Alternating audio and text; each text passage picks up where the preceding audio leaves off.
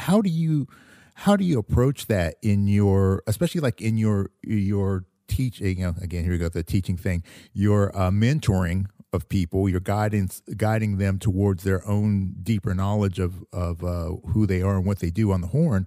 Um, how do you encourage people to get into these kind of steps of critically evaluating the validity of what they're doing, and helping them to develop their own understanding and approach to their craft?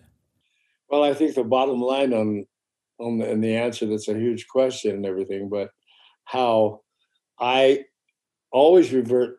I've learned over the years that everything in the physical universe comes down to science. And one of the real problems that we have with what you're talking about, why people deny so much of this, is that they deny science in so many cases, you know? And I have to be somewhat cautious sometimes. And I hate having to be cautious and pull back on speaking the truth and being honest, open and honest about what I know.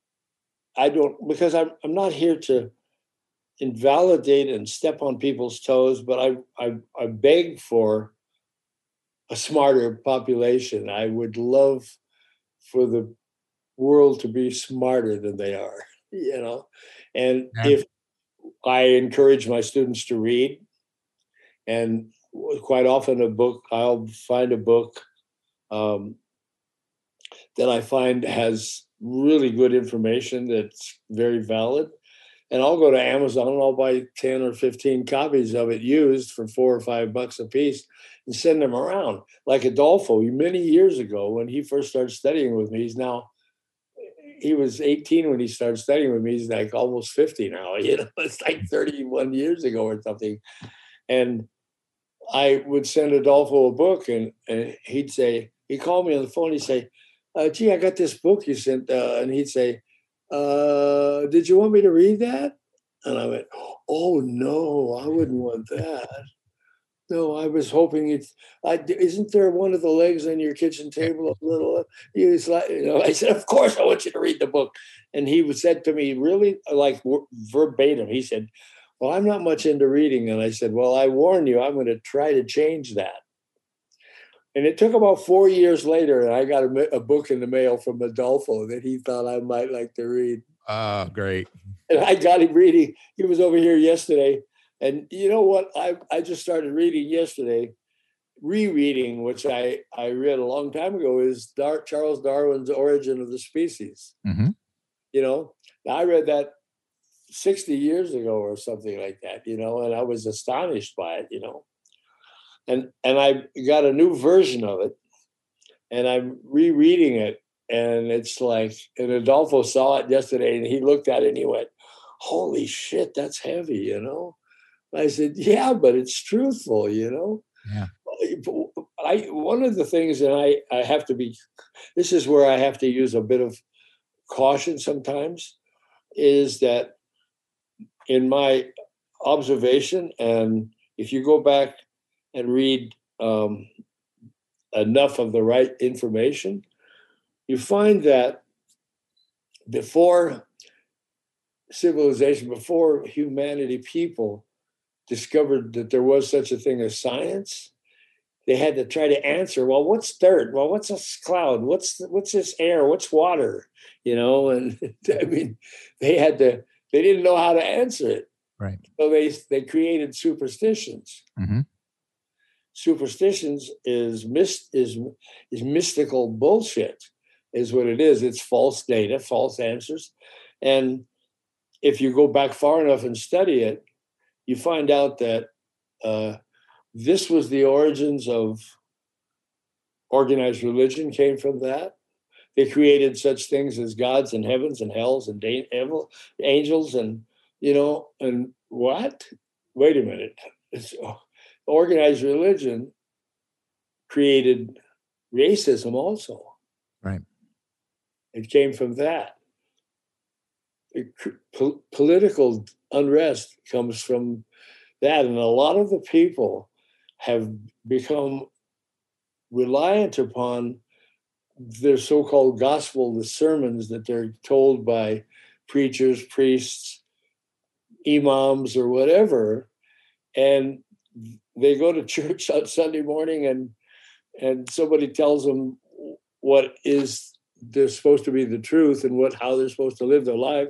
They throw $1 in a plastic bin, light a candle, and then they go home and have a couple of beers and go make love to their neighbor's wife.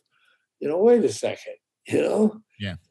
There's no sense of truth and ethics and responsibility and all of the things that are pertinent to living a good, honest life of creativity and high level of aesthetics and ethics and stuff. And people don't even know what ethics are. They confuse it with morals and stuff like that, Right.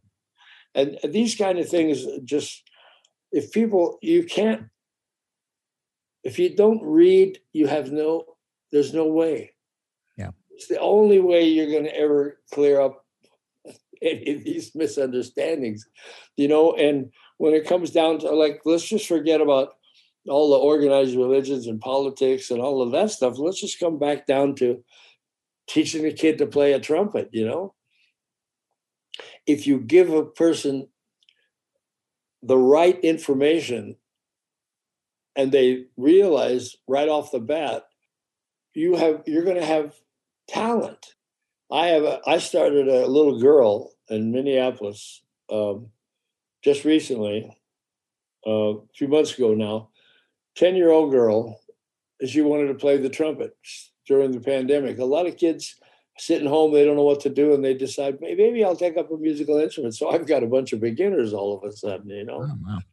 And so for this one little girl, I wrote out, she bought a trumpet, we shipped it to her.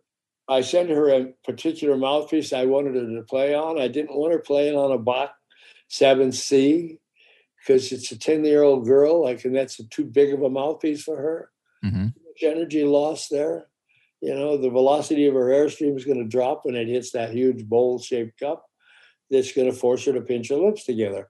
So you can track back a lot of embouchure problems to people starting on the wrong mouthpiece. Well, Schlossberg and Harry Glantz worked with Vincent Bach back in 1929 or 30 and determined that a Bach 7C would be the perfect mouthpiece for everybody to start on. Yeah.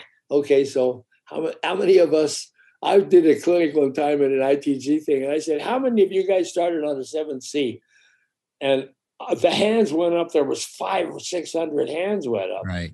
I went, good Christ, that no wonder nobody can play, And in the years of teaching, when I see an embouchure setting issue, I can trace it back to an improper mouthpiece. And when we have to compensate for the problems that occur from an improper mouthpiece, you don't drive a nail with a pair of pliers. It's the wrong tool for the job. And so I sent this little girl an M-shaped mouthpiece, not a bowl, Mm-hmm. not a flat S shallow piece, but and I wrote out the fingerings for her. I showed her how to flutter. I showed her how to lip buzz. I showed her how to mouthpiece buzz, drop her jaw, open the aperture. She put the thing in the trumpet and she went, pop. First note came right out like boom. And I gave her all the paperwork and everything. And 10 days later, her father sent me a little video of her playing all the tunes I had written out for her. London Bridge, Mary Had a Little Lamb, and Saints Go Marching In. She was playing them all in 10 days, and she sounded really good. She was playing up and down the scale and all the chromatics. And all you have to do is show a kid the right thing. Right. If they got half of a brain, they're going to learn quickly, Mm-hmm. So this whole process, like the educational system, there's a great book by F. Buckminster Fuller that talks about the origins of education. And there's a funny little analogy. It's just an analogy, but it's about this ancient civilization where before they had discovered the ability to sail, to go onto the water. And everybody was afraid of the oceans. Oh my God, there's dragons and sea monsters that live in there and all of this superstition once again, you think. Right. Mm-hmm. And so this one little kid in this village he's a little young kid, and he's kind of bright. And he happens to be sitting by a little tide pool by the edge of the water one day, and he notices a piece of wood is in the water and it's floating. He pushes it down under the water and it comes back to the top. And he pushes it down, it keeps coming back to the top. He goes, Jesus. And he goes and gets a bigger piece of wood, puts it in the water and pushes it down, float. He gets a big branch of a tree, pushes it in the water, comes to the top again. He goes, holy what? And so he ties a bunch of them together, makes a little bit of a raft kind of a thing. Mm-hmm. And he gets on it and it doesn't sink. Oh my God. And he gets this idea like, I'm going out on that water. And his king and all the people in his little village, they say, oh, no, you'll go, oh, well, you'll be getting eaten by the monsters. And oh, he says, you know what? I got to find out. So he makes this bigger raft and he gets on it and he leaves and they're all crying, oh my God, we'll never see him again, you know. And he goes out to the sea and he goes around and goes down around the curve and goes a little ways and he notices, wow, look at there in that inlet, there's a great big cave there. Wow, look at that. He pulls over and he goes in and looks at this big empty cave. It's like, wow, look at this, it's great. He gets back on the raft, keeps going, and lo and behold, he comes to another village and people are going, oh my God, there's a guy on the sea. Oh my God, you know, it's a sea monster. They're all afraid. So he comes to shore. They all come up to him. They're terrified. Who are you and where are you? And he's thinking, let's see now. I could tell them the truth or, and they say, where are you from? He says, well, I come from a village just not far from here. They say, really? There's another village? We thought we were the only people on the earth, you know? Oh, no, there's another village. And then their king says, well, how many people in your village? And there's only 100. But he says, 5,000. Oh, my God, you have 5,000 people in your village. We only have 100 here. He says, but you know what? The king says, here, take some of our fruit, take some of our gold, take some of our handmaidens and give them to your king and tell him we want to be good friends with them, you know? So the kid says, this is great. So he takes it back to the cave. He puts the food, most of the food in the cave, some of the handmaidens, he puts most of there and he goes back to his village. They see him, he came back, but what you got there? You got a handmaiden and a couple of bananas and a little piece of gold. Oh yeah, I met another tribe down the road here and they gave this to me because they want to be good friends with you. And then his king says, well, how many people are there? And he says, oh, it's about 4,000. Oh my God. Well, give them some of our handmaidens too, and some of our gold and our fruit. So he goes and he spills up the stash in the cave. He's got a fucking game going. The whole story is the original Pirates. Okay.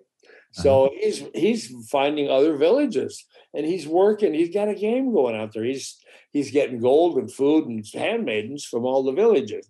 Remember, this is an analogy, right? Okay. Right. So he happens to be back in his own home village at one point, and a few years have gone by and he's really in great shape with all this gold and handmaidens and food and stuff. And he notices a young boy sitting by the tide pool, pushing a little piece of wood down into the water. And he goes, oh my God, this kid's going to figure out my game, you know? And so he says, hey, you're a smart little kid. You know, you want to come with me and I'll show you what I've learned? A kid says, why, yeah, that would be nice. And so this guy starts finding smart kids and bringing them into one place and teaching them what he wants them to know so they don't discover what he knows. Right. This is the beginnings of organized religion and education. This is the beginning of the educational system. Put the kids, the people, into a building, tell them what you want them to know, and scare them into not being skeptical about what you show them, scare them into not pursuing any further information. Just believe everything you tell them. Sounds familiar, doesn't it? Yeah. We live in the middle of that crap, you Yeah. know? Yeah. Well, it's like there's this definition of wisdom that I've come to love. It's that knowledge, that you can have knowledge, you can have an experience, and you can have wisdom. That knowledge without experience is ignorance.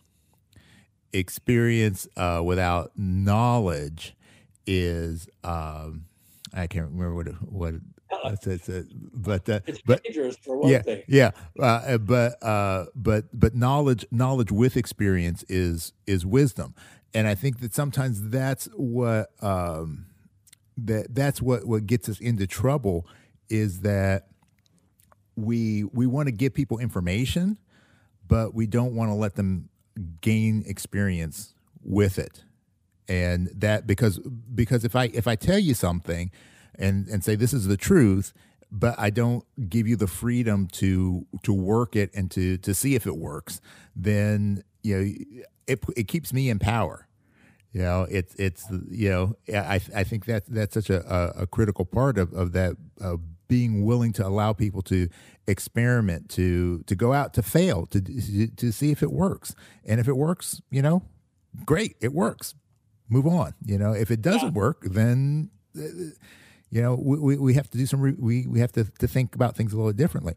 So I mean, like what you're saying about working with that young girl, do you see that when you're working with pros, because you have the reputation of being the guy that I was trying to explain to a friend of mine who you were, who is not a trumpet player, and I said, he's the guy that the pros go to when they've got a problem. When they need something fixed, they go to see Bobby, and he goes, oh, he's like Mr. White from Pulp Fiction. You're the fix it guy. So, but Mr. Wolf, he was Mr. White in Reservoir Dogs. But anyway, but with pros, do you see that like the mental side is getting in the way? I mean, with a kid, sometimes you can just, you're the authority, so they're going to listen to you, as opposed to somebody who's, got 20, 30 years of experience under their belt. Maybe they're not getting the results that they want, but do you find the level of resistance when you're making these really kind of fundamental changes or recommendations that they reevaluate their approach? I mean, do you see a lot of pushback? Well, I get a lot of resistance from some. I get the biggest amount of resistance from other trumpet teachers, quite often, who, when they hear me talk about things from a scientific point of view, it goes against what they've been dispensing and disseminating for a number of years, and claiming to be like da-da-da-da, and come to me and you spend one day with me and I'll give you a double C or something like that, and what happens is I threaten their systematic approach to trying to make money. Why a lot of these people are teaching strictly for the money. They're not, they want to be able to say, yeah, he's one of my students, or he's one of my students, and look what I did for him. This is an ego trip for a lot of people, I one of the things that motivates me and keeps me going and keeps me humble and keeps me honest and whatever is, I read a transcript of a lecture at Yale University given by Gustav Holst many, many years ago. Okay. And a band director in Lafayette, Louisiana, by the name of Maurice Varnado, who's passed away by now. But he gave me this transcript of this lecture. And it's very interesting. Gustav Holst was a very interesting guy. He escaped the Nazi regime and got over to England and became, a great composer and all of that. But he was a very caring individual, and to paraphrase a little bit, one little excerpt from this long lecture, he said anybody in the field of the arts, especially in music, that learns anything and has any success owes it to the next generation to do a 180-degree turnaround and show people how you've managed to succeed, and show them the tools that have helped you gain success. And he said to not do that is a crime of omission. Mm. You know, it's like the little old lady that you see needs help, and you say, who the fuck is she? You know, Yeah. I mean, I don't know who that lady is, and maybe she's carrying a gun, or, you know, just get over there and help her. And so I read that transcript in about 1968. Now that's what, 4 or 5 years ago, you know. And so when I read that, I thought, crime of omission. I got to look myself in the mirror every day when some kid comes to me and he say, golly, how do you play? How can you show me how to hit those high notes? Or can you show me how to play a solo like that? Or I'm having my lip hurts or something. And if I don't know the answer, don't lie to him. Yeah. Don't, like the one word that you used numerous times here is the word truth. You were talking about knowledge and wisdom and stuff like that. The one thing that separates this that you have to come down to is truth. And when you come into anything in the physical universe, from every grain of sand on any beach on the planet to the horn you hold, the mouthpiece, just this pair of socks and shoes you're wearing, or whatever, it all comes down to science, and everything is atoms and molecules. So if you get as close, that isn't where the art is. The art comes from our human emotions, from our emotional feelings, our things about all of the different, not only positive emotions, but sorrow, you know, and all kinds of things. You can't write a sad song about somebody, you know, the tunes I wrote for Blue Mitchell, they were not written like zippity doo-dah. They were written because of my intense love for this person, this friend of mine, and his music and how he influenced me. And I wrote, the second tune I wrote for Blue is called Can't Stop the Crying. You know, every time I think about the guy, talking about him right now, I can feel my eyes watering up, you know, Right. Mm-hmm. Because when you stimulate the way that the brain and our bodies and the neuromuscular systems work, we're programmed, the genome system, to react to things like this, you know. Mm-hmm. And when I think of something that touches my heart in a sorrowful way, it triggers a tearful response, you know, because of that. Here's a funny little drill that ties in with the neuroplasticity and things we were talking about, Daniel Coyle's book earlier. But I tell the students, just sit straight, like just get in the moment and no expression on your face, and then pull your corners down like this and hold them down like this. Just hold them down. And you will start feeling sad and your eyes will tear up. Mm-hmm. Why? Because when you move those nerves and muscles into that position, it triggers a response in the brain. Oh, he must be sad, so let's put some tears in there. Yeah. And it's an all autonomic response. Then you stop, and then you go neutral. Then you lift your corners up like this, and you don't even happen to be thinking about zippity doo-dah or hitting the lottery. All you do is if you move your corners like this, and you'll start to feel endorphins in your system, you know? Right. You start to feel happy. Why am I happy? I don't know. I didn't, you know, but we have so much autopilot stimulus response stuff built into us, you know? And these kind of things are science, and this is truth. And these are the types of things that people need to know. And I like the thing because I thought of some silly little thing, but it's true that knowledge is knowing that a tomato and an avocado are fruits, not vegetables. Now, how many people know that? But a tomato is a fruit. It's not a vegetable. So is an avocado. It's a fruit. So knowledge is knowing that a tomato and an avocado are fruits, not vegetables. Wisdom is knowing not to put a tomato and an avocado in a fruit cocktail. So like Wait a Of course, you think there's a big difference between wisdom and knowledge, you know? Right. And, Right. and so when you can have a lot of information which can be considered to be knowledge, but it may not be truthful information, you know? Yeah. And you can read a book about trumpet mouthpieces, or you can read something like that, and you're going to get somebody's opinion about, oh, if you're not playing a Monat trumpet, you'll never get a job.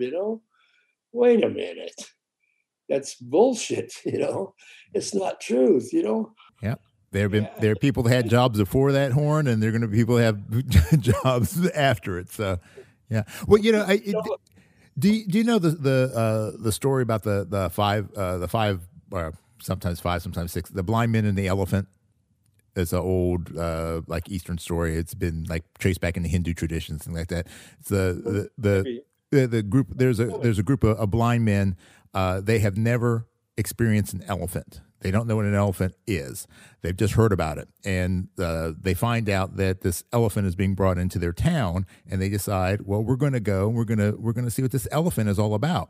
And they decided that each of them would just experience the elephant and share their experience. So one guy touches the elephant's trunk and goes, "Oh, the elephant's like this big snake," and then another one touches grabs the leg and it's like it's big tree, and on and on and on.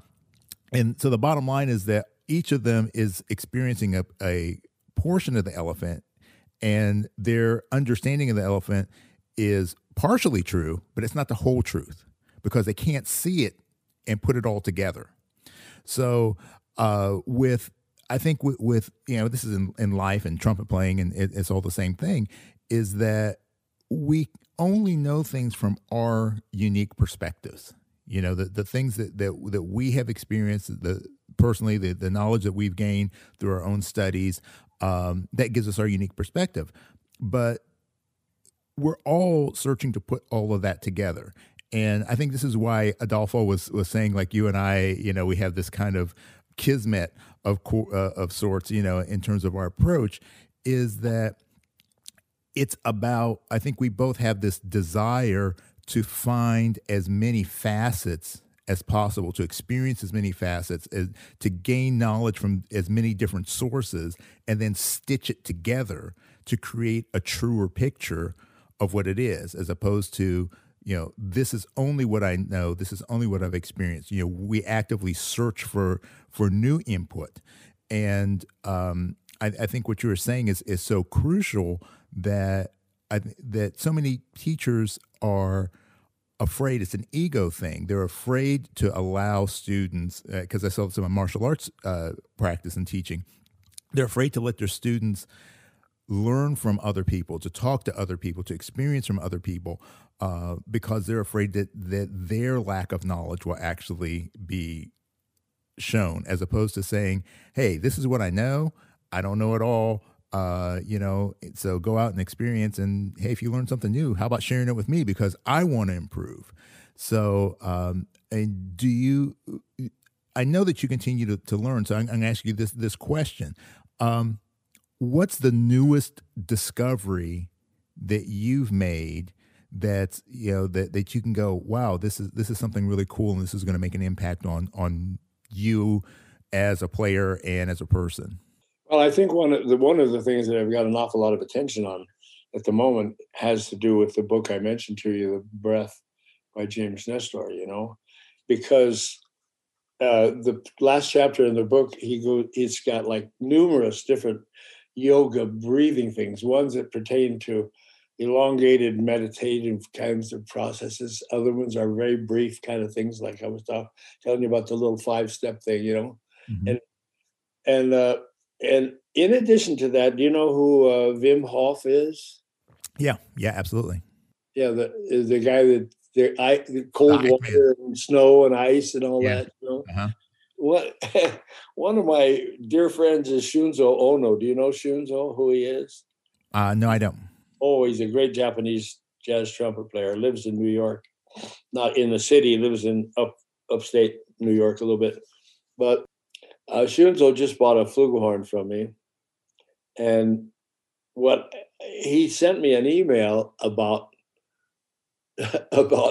something and a text rather.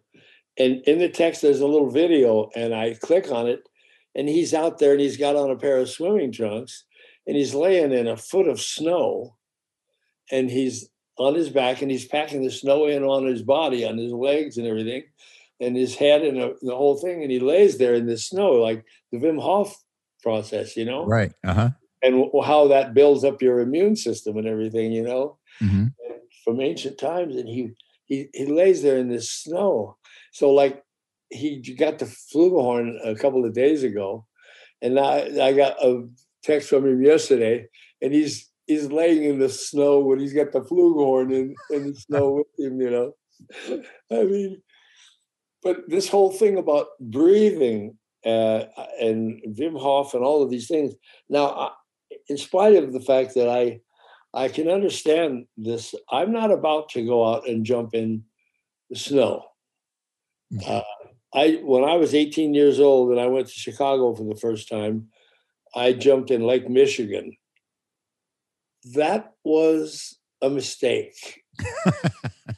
I had no idea what cold water was like. We got plenty of lakes here in New Mexico, and I'd been in quite a few of them, but we're different than Lake Michigan. And man, I didn't know. I hit that water. It was like painful. Mm-hmm. I was in and out of that lake so fast you can't believe it. I was like almost in tears, What the hell is wrong with that water, And but anyway, this whole thing that I'm always discovering new things about the respiratory system and breathing, and I heard an interview with Wayne Bergeron just recently, just a little while ago, and he has studied with me a bit over the years, and not a lot, but Wayne Bergeron could play a double C when he was 13 years old from the DCI programs and stuff like that. He didn't know how he was doing it, except that Wayne is a very determined individual, Yeah. He has a sense of application of overcoming problems and weaknesses in his playing that you want to get out of his way when he decides to learn something, He's going to do it. He may not always do it.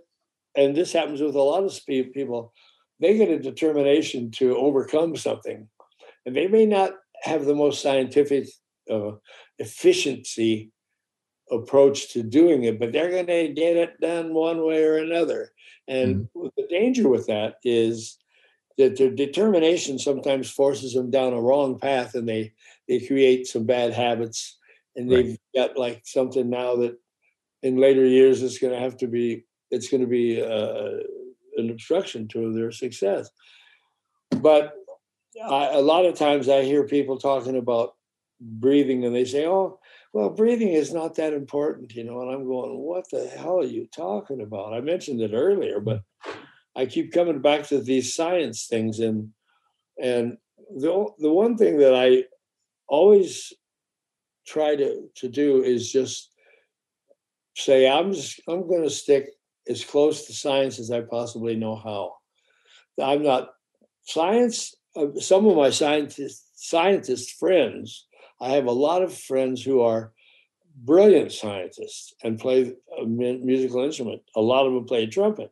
I've got a great physicist in Victoria, British Columbia, who's like a world-class physicist, plays the shit out of the trumpet. There's a guy who lives up in Santa Fe who is absolutely a brilliant physicist, goes all over the world doing structural things with NASA and all kinds of stuff like that. I got a bunch of these guys, and I always refer to them scientific materials, and I have them qualify as, am I on the right path with this? And they might question it. They might remark something, I'm missing this or whatever, but they'll always help me and make sure. What I want to do is make sure I know what I'm talking about. Mm-hmm. I don't want to just blabber a bunch of false data out to people, Right. Because, somebody's going to know it's false. I don't want to be saying shit that's not true, Mm-hmm. So I'm my own worst police officer in that regard, because I try to make sure I know what I'm talking about. And sometimes it's difficult because I'm not a genius or anything like that, you know. I do tell my students, I said, you know what? If you can be as smart as you want to be, and you can be as good as you want to be too on the horn. But if you don't want to be, you have no self-motivation, you know. There's a thing that somebody asked me about the teaching process, you know. And as I mentioned to you earlier, I've written articles about, do we really teach people? Is there such a thing? But what I think it's all about is, well, I was talking to a local saxophone player here in Albuquerque, and he's not a band director or anything. He teaches private lessons in a music store or something like that. But we were doing concerts, and none of the school kids would ever come to the concerts. They were free afternoon concerts, free on a Sunday afternoon. And I said to the band directors, the whole Albuquerque Jazz Orchestra is almost all band directors, junior high, high school, elementary, college, whatever. I said, do you guys tell your students about these concerts? We don't ever see kids coming. And this saxophone player says, I have a hard time motivating my students. So when he said that, I went, the guy doesn't understand his job. You know, you're not supposed to motivate your students. Motivation has to come from within. If you have to motivate your students, you're telling them, you better practice an hour a day and have your mom sign a piece of paper that says that you did, prove to me that you practiced. And so I took a look at this process. It's a 3-stage process. This is my opinion, okay? Mm-hmm. But I think the whole thing starts with passion, which is an emotional love of, that's where the art is. That's where the music is, you know? Mm-hmm. So a so-called teacher that has a very deep passion for music, he says to the kids, oh, kids, hey, wait, listen. Oh, wait. If you've never heard Count Basie, listen to this. Oh, my God, wait till you hear this, you know? Oh, you've never heard Chet Baker. Oh, my God, wait till you hear this guy play a ballad. Oh, my God, you know? Or whatever. I don't care whether it's mariachi music or whatever. But show it to the kids like you care about it. And their kids are going to go, my God, Bobby really loves this shit, man. He really's, my God, it's unbelievable. Bobby's like so in love with music, you know?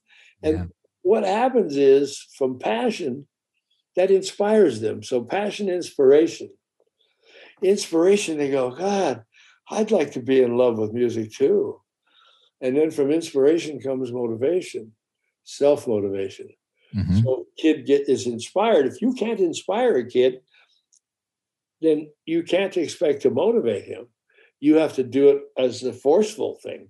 Mm-hmm. And the only way that the really way to turn out a really good musical program in a school or anywhere is to show the love, the meaning, the true depth of the meaning of the value, the joy, the spirituality, the finding your voice going inside of yourself.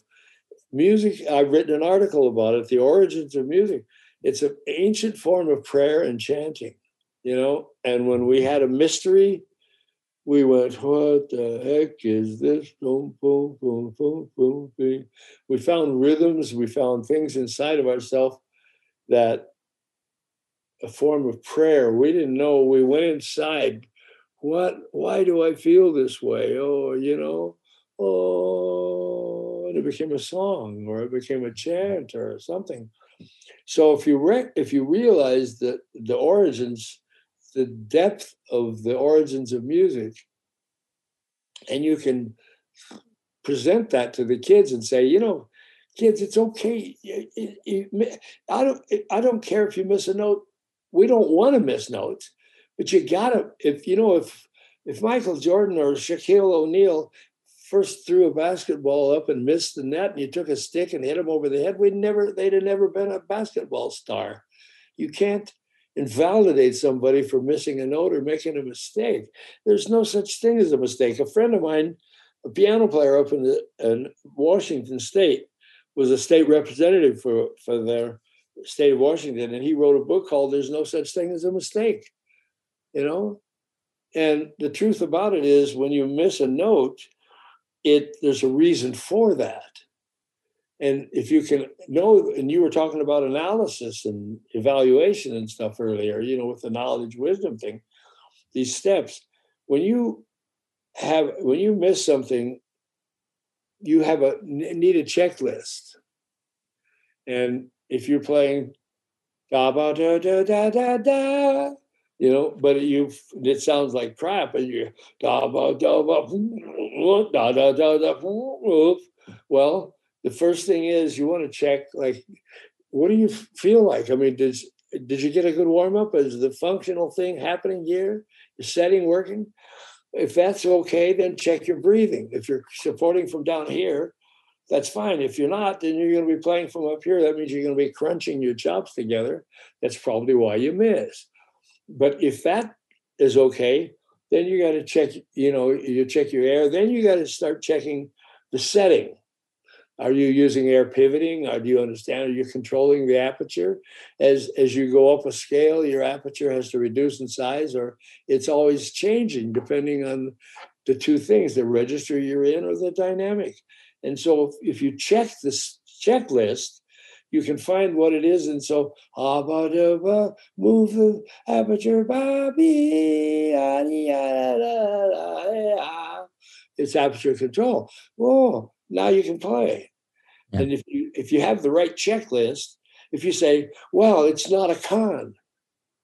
I'm playing. They told me if I don't play a con trumpet, it won't work. Yeah. Or I need a Wynton Marsalis model mouthpiece. Yeah. Get the hell out of here with this crap. And there's so much. I go back to the beginning of when we started here. There's so much dissemination of false data that puts people down the wrong path. It makes them buy the wrong horn, the wrong mouthpiece, play the wrong way, practice the wrong way, think about the wrong things, worry about the wrong shit. It's okay to miss notes, but not forever.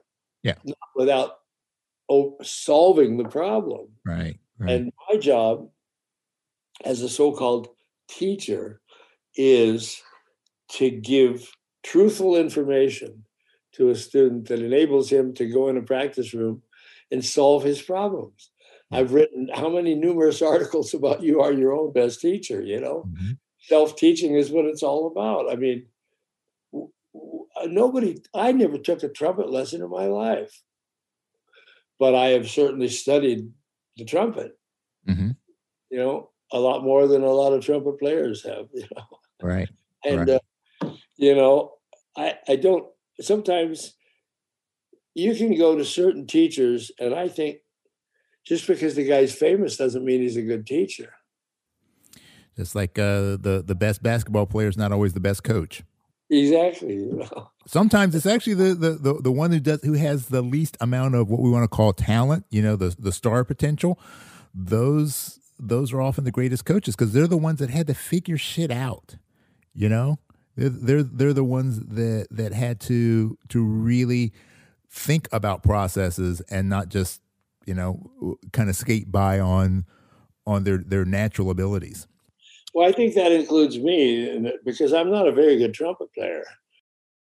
This episode is brought to you by Visit Williamsburg. In Williamsburg, Virginia, there's never too much of a good thing. Whether you're a foodie, a golfer, a history buff, a shopaholic, an outdoor enthusiast, or a thrill seeker, you'll find what you came for here and more. So ask yourself, what is it you want? Discover Williamsburg and plan your trip at visitwilliamsburg.com. And when people smile and laugh and giggle when I say that, but a good trumpet player would be a highly skilled player. He could do all the trumpet things. He could double tongue, triple tongue. You could slur all over the place. He had extreme register and transposing and playing the C trumpet and E flat and an F trumpet and all of these things, and only knowledge of a trumpet. But see, I'm not very good at that. But there's a difference between being a trumpet player and being an artist. Mm-hmm. And I think I'm a hell of a lot better of an artist than I am a trumpet player. And I remember a book in philosophy talking about technique. I read, this is about 1968, and this philosopher was talking about, in the field of the arts, how much technique do you need to be a good artist, you know? Well, it depends on what your vision is. Like if you're a Salvador Dali, you better have some really good technique. If you're doing Michelangelo and doing the Sistine Chapel, you know, you better have some technique. If you're Jackson Pollock, Jack the Dripper, as they used to call him, you know, if you get up on a ladder and start throwing paint across the wall or onto a big thing on the floor, how much technique do you need? You need the technique to paint what it is you envision. If you're doing a landscape of a beautiful thing with the mountains and trees and a forest and deer standing in the grass and all that, you better be able to paint those things. Mm-hmm. And you have to study and gain the technique that's necessary to get onto the canvas what you see here. As a musician, it's what do you hear? Mm-hmm. And if you spend all of your time as a jazz musician, if you want to play jazz, and like in my case, I don't want to be a classical trumpet player. I love listening to classical musicians. I love listening to classical trumpet players. I mean, I've had a lot of good ones. I remember Håkan Hardenberger coming to clinics and taking lessons with me when he was in Gothenburg, Sweden, when he was about 14 years old. And a lot of these guys like that, I've known them since they were extremely young. You know, I heard Wayne Bergeron play when he was about 15 years old with his high school band. I was judging his band in Costa Mesa, California.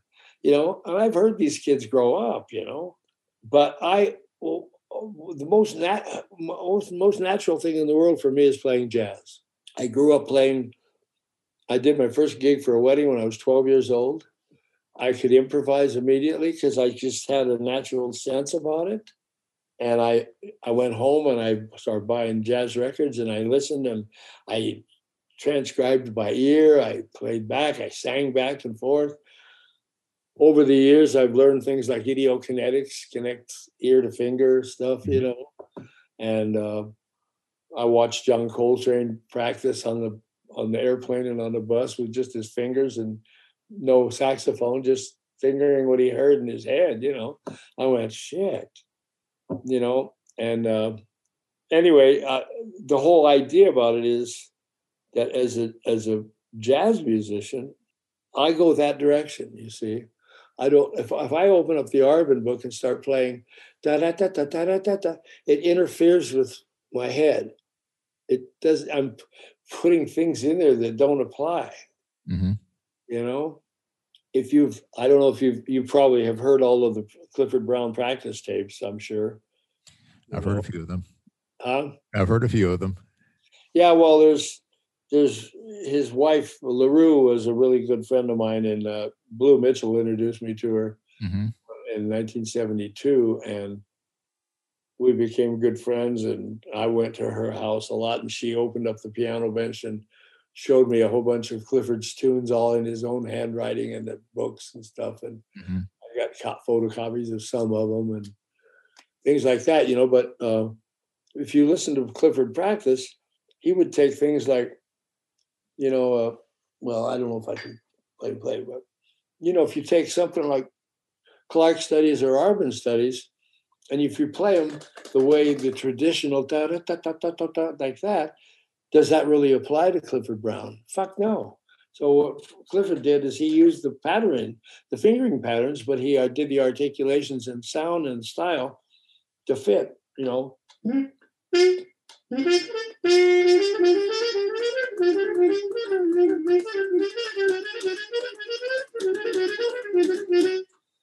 You know, right. You know, that kind of approach to it has no application. Right. So I mentioned earlier in this conversation about practical application. You know, why would a jazz player want to practice classical music? I sometimes will tell a student, you know what do you practice? And he says, well, I got the Clark and the Schlossberg and the Arbans, and then I do this, and then I do. I'm saying, for Christ's sake, why don't you take all those trumpet books, put them in a box, put type tape or tie a string around them or something, put them on a high shelf in the garage and leave them in there for about 6 months and go play shit that you hear. Play stuff that's honestly inside of you. Play that and get good at who are you as a player, Find yourself. In the ancient halls of learning in Greece, they said, as you entered, said, know thyself, Yeah. So, finding your voice is like a very critical thing in music, and whatever it is. People who do studio work, you have an eclectic situation here where you have to 3 hours you're playing rock and roll here, you're playing Mork and Mindy there, you're playing a Burger King commercial there, and you have to be multi-skilled, Yeah. if that's what you want to do. And I didn't want to be a studio musician, but I got called to do it. And people kept saying, wow, Bobby's this and he can do that. And I could do most everything fine. But every once in a while I got called into a session for something and I look and I turn the page and there's some double tonguing or some shit like that. I went, oh my God. Well, the first rule is pass it to the guy that can play it. Uh-huh. Don't sit there and let your ego get in the way and say, oh, I have to try this. Well, if you become a 2 or a 3 take player, you get on a list and the contractor says, forget him. Mm-hmm. When we did the Tony Randall show, he played a judge in the show and Pat Williams did the writing for it. And Sammy Nesco did all the ghost writing, but the theme song had a piccolo trumpet thing in it. And I got there for the first session and I went, there's no fucking way. I can't play the piccolo trumpet. So I handed it to Nelson Hatt. He played it perfectly, And it didn't matter to me. All I wanted to do is get this session done and get the music done the way Sammy and Pat Williams done. It doesn't matter whose name is on the part. Right. Mm-hmm. What matters is when you get self-importance, which is the best definition of ego, when you let that get in the way of your playing, you're in serious hot water. You are up that famous creek without that paddle, And the thing about it is, Dalton Smith used to say to me, Bobby, there's a great exercise that if you do that exercise every day, man, your chops last forever. And I said, really, what's that exercise? And he says, here, you play this and you play that. Perfect. I love it. I love it. Too, Yeah. I survived many, many years of being a studio player, and I got caught a few times, and boy, I had to bullshit my way through double tonguing on a television movie one time. And thank God I went and listened to Kenny Dorham and Blue Mitchell and all those guys when I was a kid, and I learned about false fingerings, and I went, so instead of double tonguing, I went,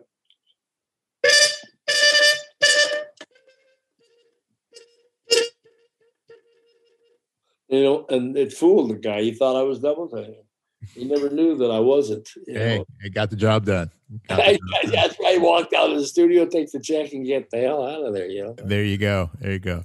Well, yeah, man, I could talk about all this stuff like for centuries with you, but I have to do some trumpet related, like some trumpet gear stuff. I mean, I'm going to catch so much shit from people, but hey, screw you. This is my show. But I do have 2 segments that we need to get to before we wrap it up today.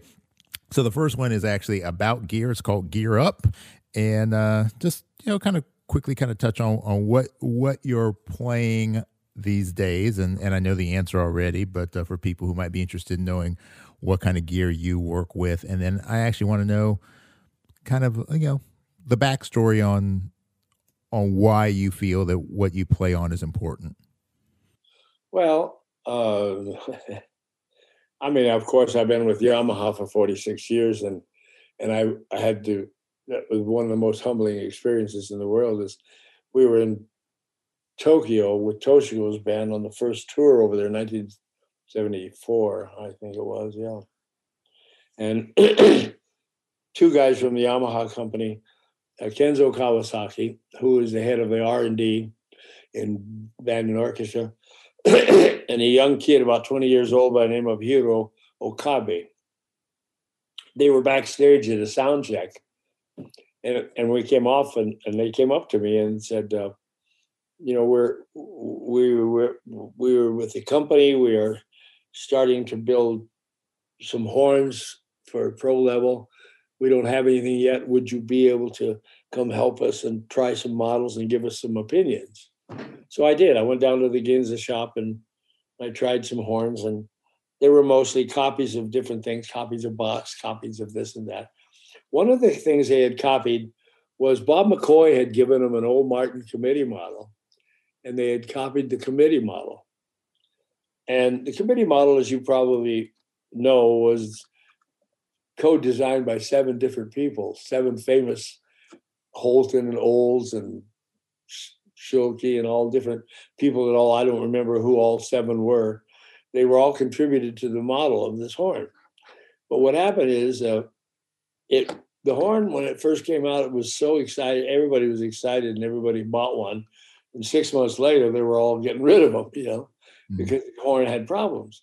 Well, I tried the copy of the Martin committee model and it was terrible. But I was playing an Olds P12L in those days, large bore Olds, really nice horn, but hard work, you know.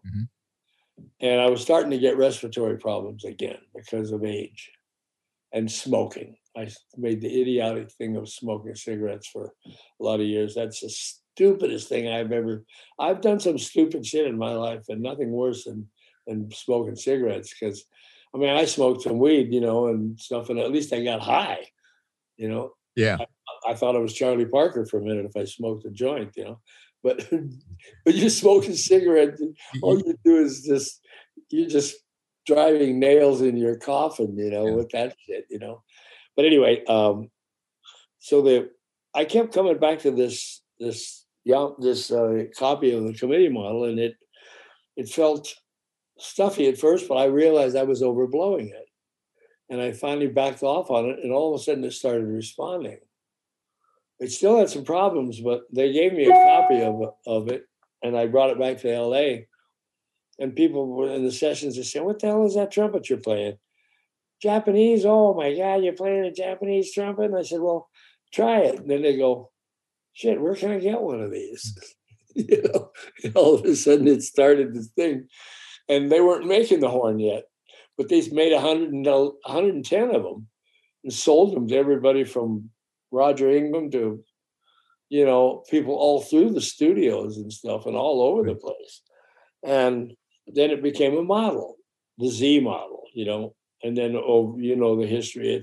I'm still playing it. The horn that I normally play, I mean, the one I'm playing right now, this is a Z. It's an 8310Z. Yeah. I have a lot of them. Mm-hmm. I don't know, there's a dozen or so different Z trumpets laying around the house.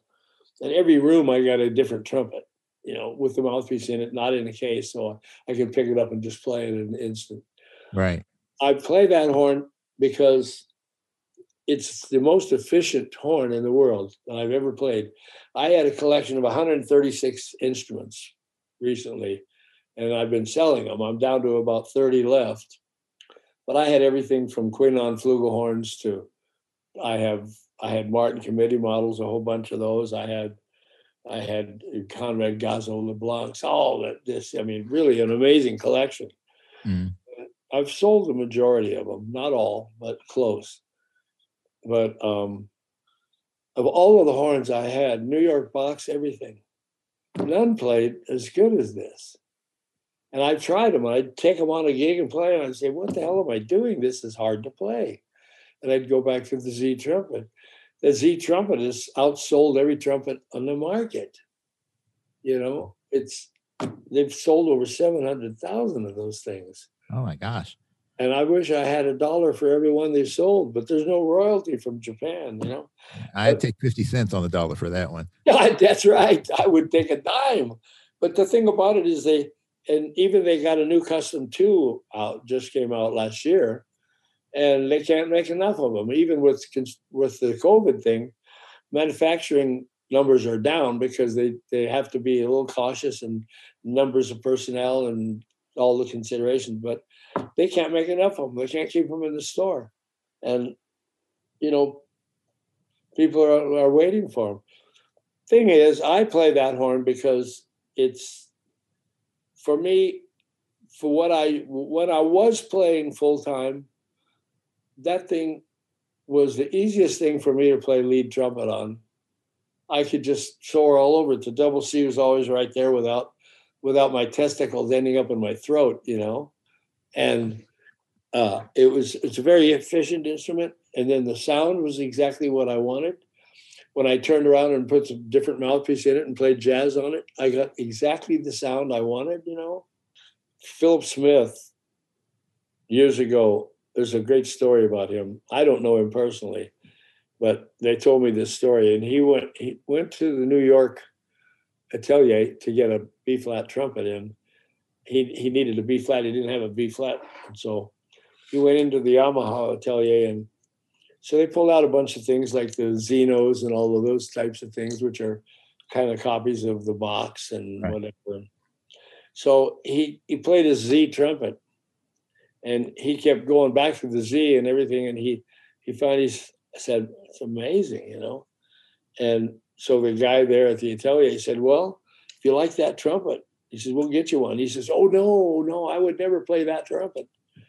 And they said, "Well, why? We thought you liked it." He said, "Oh, it's far too easy to play." I said, "There's your ad right there. Get a picture of Philip Smith saying, 'Oh, this instrument, don't play this horn. It's too easy to play.' You couldn't make enough of them, Oh my gosh, that's a great story. But see, the thing about it is his body was on a neuromuscular pattern that was accustomed to playing a different kind of response and resistance. Right. Mm-hmm. He didn't want to have to rechange his whole playing thing to play on just that one B-flat thing. It was not his career. And so that's why he didn't play it. But I thought, oh, what a comment from a guy like Philip Smith, Well, I play that horn and the flugelhorn as well. We designed a good flugelhorn. We're actually we're starting on a new flugelhorn now for Yamaha. And they keep wanting to upgrade different things in the technology of manufacturing, making things from one piece to two piece and lightening up the bell here and changing the braces and getting rid of the lead solders. And but the horns are consistent. And that's one of the things that I like about it, is that they have so many people working in R&D in Hamamatsu, that if you compiled all the people that worked for all the other companies and put them together, you'd still have less people than are working in the Yamaha factory, Wow. They have this massive thing. It's like you walk into this compound. It's like Fort Knox, for Christ's sake. It's got high walls around it and security guards and everything. But yeah, well, that sounds great. And then the other thing is with the mouthpieces too. The mouthpieces I play on, the trumpet mouthpieces, right? Well, they had a guy with Yamaha. He's left them years ago. He retired, but he helped me. We took some of the mouthpieces that I've been playing, some old Giardinellis and stuff, and we made some slight revisions in the backbore and the throat and the bite on the inner bite and so forth. And those mouthpieces sell like hotcakes. I'm telling you, they're worldwide. The Bobby Shoe jazz and lead mouthpieces and the flugelhorn mouthpiece, they sell like crying out loud. And they used to give me $1.75 for each mouthpiece that they made, but it was a difficult thing for them to keep up with the numbers and everything. So they just bought me out. They gave me a big fat check to just own the rights to it all. And I said, whatever, fine for me, but they own you, Bobby. They own you. They own you now. Yeah, I know. You can't use your own name anymore. You have to be like Prince. You have like a symbol for your name now. Oh yeah. Well, I don't know, man. I just think that there's some people with Yamaha company that I don't like, and there's a lot of them that are like more interested in, there's some ego things over there, but for the most part, it's a really wonderful company to work for and with. I'm lucky that I have my biggest connection with that company is Bob Malone. And I was with Yamaha long before Bob Malone was ever there. Mm-hmm. But what he's done for that company has been miraculous, you know. Yeah. There's a lot of smart people in the business, as you well know. Yeah. Well, when I first met you back there in Sao Paulo with Terry, God, I've known Terry Warburton for, Jesus, how many years? I don't know. A lot of years, you know. Lots of years. Yeah, a lot of years, you know. And you know, I used to have I bought a whole big collection of mouthpieces, the big tray of all the cups, the interchangeable cups and back doors and the 3-piece things and all that. And I had that big kit from him for years, long time before he had the fire and all of that stuff, you know. Yeah. And Terry's he's a unique character. I love his sense of humor and all of the comical things that he comes up with. But he's a great guy. I mean, he's a very talented cat, very knowledgeable and so forth. There's never a dull moment. Never a dull moment. All right, we're going to do our last segment here, Bobby. This is a segment that is sponsored by my good friend Kenny Robinson with Robinson's Remedies. They call it the Robinson's Remedies Rapid Fire Round, and it's a series of questions I'm going to fire off to you. They're going to be all over the place. I just want your most immediate, quickest answer to these, so we get a look inside the mind of Bobby Shew. So, are you ready? Sure. All right, here we go. First question. Who's the biggest influence on your life that's not a trumpet player? Carl Sagan. What's your favorite book? My favorite what? Book. Book? Book. Oh. I know you read, so. Yeah, there's a whole lot of, but one of the most recent books is The Demon Haunted World by Carl Sagan. That's one of the top 10 books I've ever read in my life. Okay. What is the worst movie you've ever seen? The latest Star is Born with Lady Gaga. I couldn't watch it to the end. It was so sickening, you know. If you weren't a trumpet player, what would you want to be? An architect. What's your favorite drink?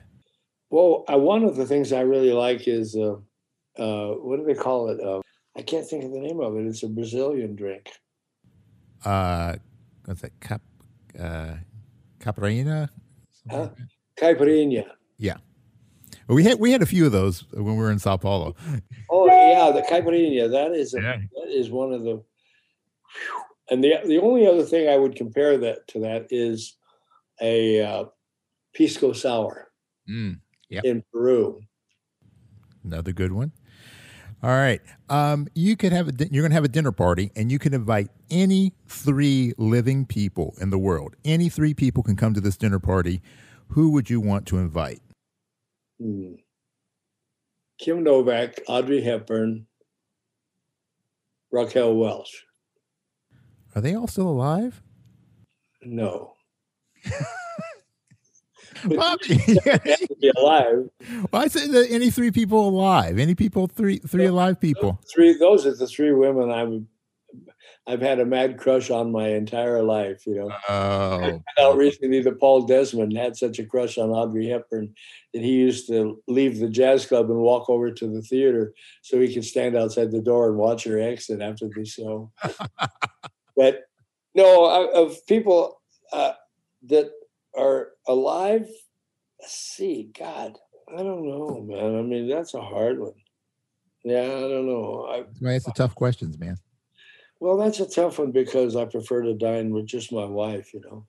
Okay, we'll give you that. All right, so the second part of the question was, you know, you could invite any 3 people from history, but we already know you're going to invite Audrey Hepburn and. Well, I would love to have had some time to sit and speak with Carl Sagan. For one person, he's one of the smartest individuals I think I've ever read in my life.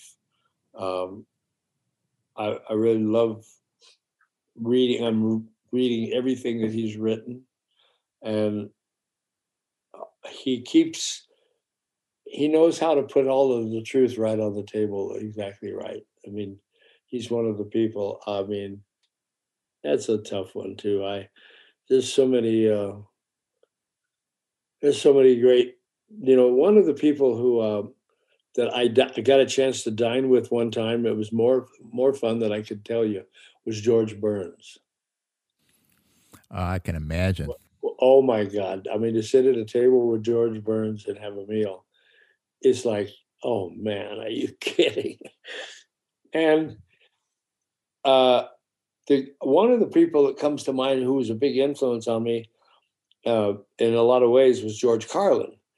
But I tried to talk to George backstage when I worked his show in Vegas, and he was not a comfortable person to speak with, like when he was not on stage. He was so comical, but he was a very uptight kind of a guy. I think a lot of comics are. Yeah. They to be not the nicest people in the world when they're not doing their act. Yeah. I don't know. It's a hard. Blue Mitchell, for one person, was one of the most amazing people I've ever spent time with in my entire life. I was so close to that man.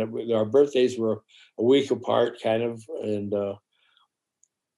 we were infamous for hanging Blue and Shoe. Bill Holman wrote Blue and Shoe to feature the two of us with Louis Bellson's band, and I've written many times. I said, hanging with Blue was great. We used to go hear Dizzy, and we go Carmen McRae, Sarah Vaughan. We hit jazz clubs together, and we were always having to watch out for police too, because we were always getting high in the car. We were always smoking something or doing something.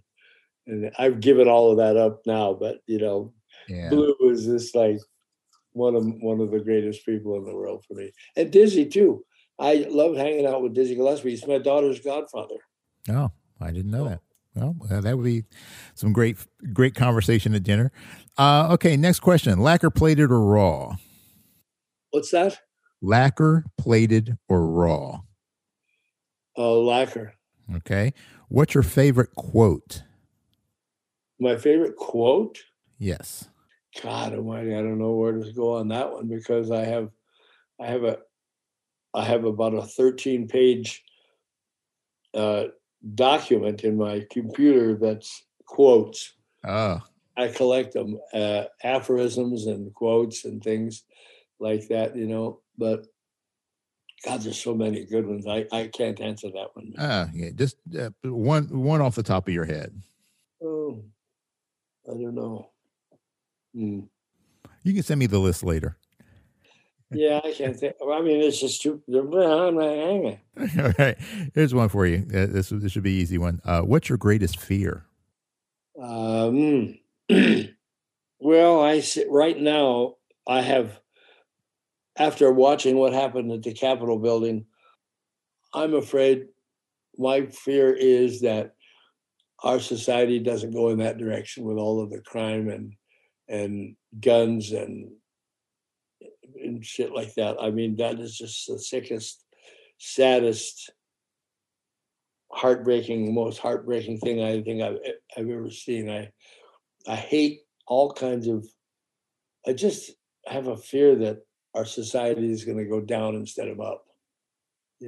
I've got my fingers crossed with Kamala and Uncle Joe. And it's just I just hope that people educate themselves and start to chill out a little bit, Take a pill. Yeah. All right. You could be granted any one superpower. What would it be? If I could be granted one superpower? Yeah, any superpower. If I would, given the keys to the city, I would completely revise the educational system.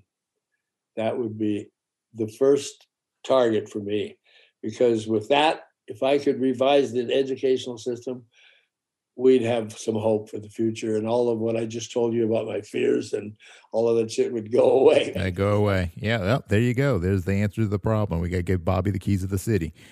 What aspect of trumpet playing do you think is the most overrated? High register. Okay. And what aspect do you think is the most underrated? Honest jazz playing. Yeah. You are granted the ability to go back in time and give your younger self one piece of advice about music. What would it be? I think the only thing that I don't regret, I mean, I've had some rough periods in my career, but not anything that are really horrible. I think the dumbest thing I've ever done that's affected my trumpet playing to this very day was, and I mentioned it earlier to you, is smoking cigarettes. That's the one thing I would like to change in my youth. I started at 10 years old, and my stepfather said, just don't ask me for any money for cigarettes. Well, cigarettes were 10 cents a pack. A carton of cigarettes cost $1. Yeah. And I could pick up Coke bottles on the street for 2 cents a piece. I could pick up 5 of them. I got a pack of cigarettes. And that's the one thing I don't regret the drugs that I took. I don't regret some of the idiotic things that I did here and there. I mean, I've been cruel to people in some cases, a real asshole at times, but I've overcome that and changed those things, Mm-hmm. But the fucking cigarettes was the dumbest thing. That it's all of the problems that I have health-wise and everything that's caused me to have to retire, not travel, not play, do the things that I love the most. It's all directly related to cigarette smoking. So that was the worst part of my life, Okay. No. That is wonderful advice. So if you're young and you're thinking about smoking or old and smoking, put them down. All right, final question for you, Bobby. What do you want your legacy to be? Probably with the honesty about teaching and stuff like that. That I hope that I can, I'm not going to be able to change. I'm not stupid, and I can't change the world here. But I hope that if they look back and say, "What did he leave us?" I'm not like a world-class improviser or anything like that. I mean, I'm not going to leave a legacy as a trumpet player, as an improviser. I hope it's more for some of the things regarding putting some truth into the pedagogy of trumpet teaching and stuff like that, trying to make it possible for kids to get the right information and have a good, clean, successful pathway towards developing as a true creative artist, instead of just sitting there competing for first chair and seeing who can play the highest note, and all of the crap that goes with the egotistical crap that goes with trumpet playing and stuff. I mean, it's I hate. I have a towel. I don't know if you've ever seen it, but I have a little towel I carry in my trumpet case, and it says, if you hold it up, it says low C on it. And I got a bunch of these towels in England many years ago. And what it is for a beer, Marston's beer, low calorie, low C. Okay.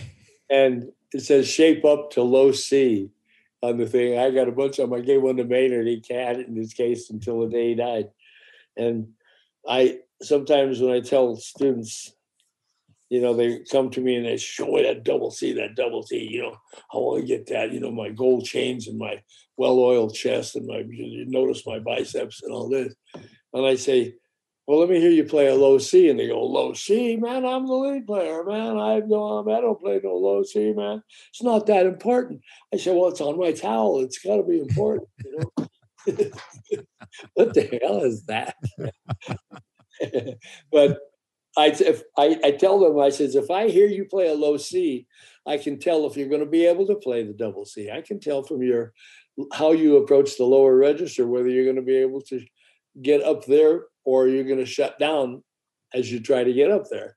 Mm-hmm. If I can tell from the way a guy plays the middle register of his horn whether he's got an upper register available to him, I can tell immediately by the way he does his hair, by the way he controls his aperture, by his attention to quality of sound, resonance, and overtones in his sound. If he doesn't do those right, he's not getting up there. Mhm. He'll pitch and shut down before he gets anywhere. All the stuff, So Oh, that's awesome. And like I said, Bobby, I could talk to you for days about. me too with you. Yeah. So, and this is great. And I will go ahead and just say this for the record. I know some of you may be a little disappointed that we didn't talk more. How do you play a double C? But this is all about understanding the drives and the motivations behind people, because I firmly believe that it's the way you approach life that dictates the way you're going to approach your horn. And if you really want to understand a player and what they're able to do, you've got to understand them as a person. And it's about a lot more than just, which technical study and which mouthpiece you use. So I want to thank you for being so open and so honest about so many things. And I hope that we can have another conversation at some point and just, off the record, even just, catching up and having a couple drinks and maybe a nice Brazilian steakhouse somewhere. Lots of red meat. Well, one of the things I like to end off in saying is that one of the most important things for a person to try to strive for in their process of learning to play is humility, because in the lack of humility, no learning can occur. The first thing in order for you to learn and produce change and improvement in your playing, you can't sit there with a whole bunch of attitude of like arrogance or anytime you put arrogance up there, that's a sign of insecurity. It's first semester psychology, Right. But I'm not talking about self-degradation.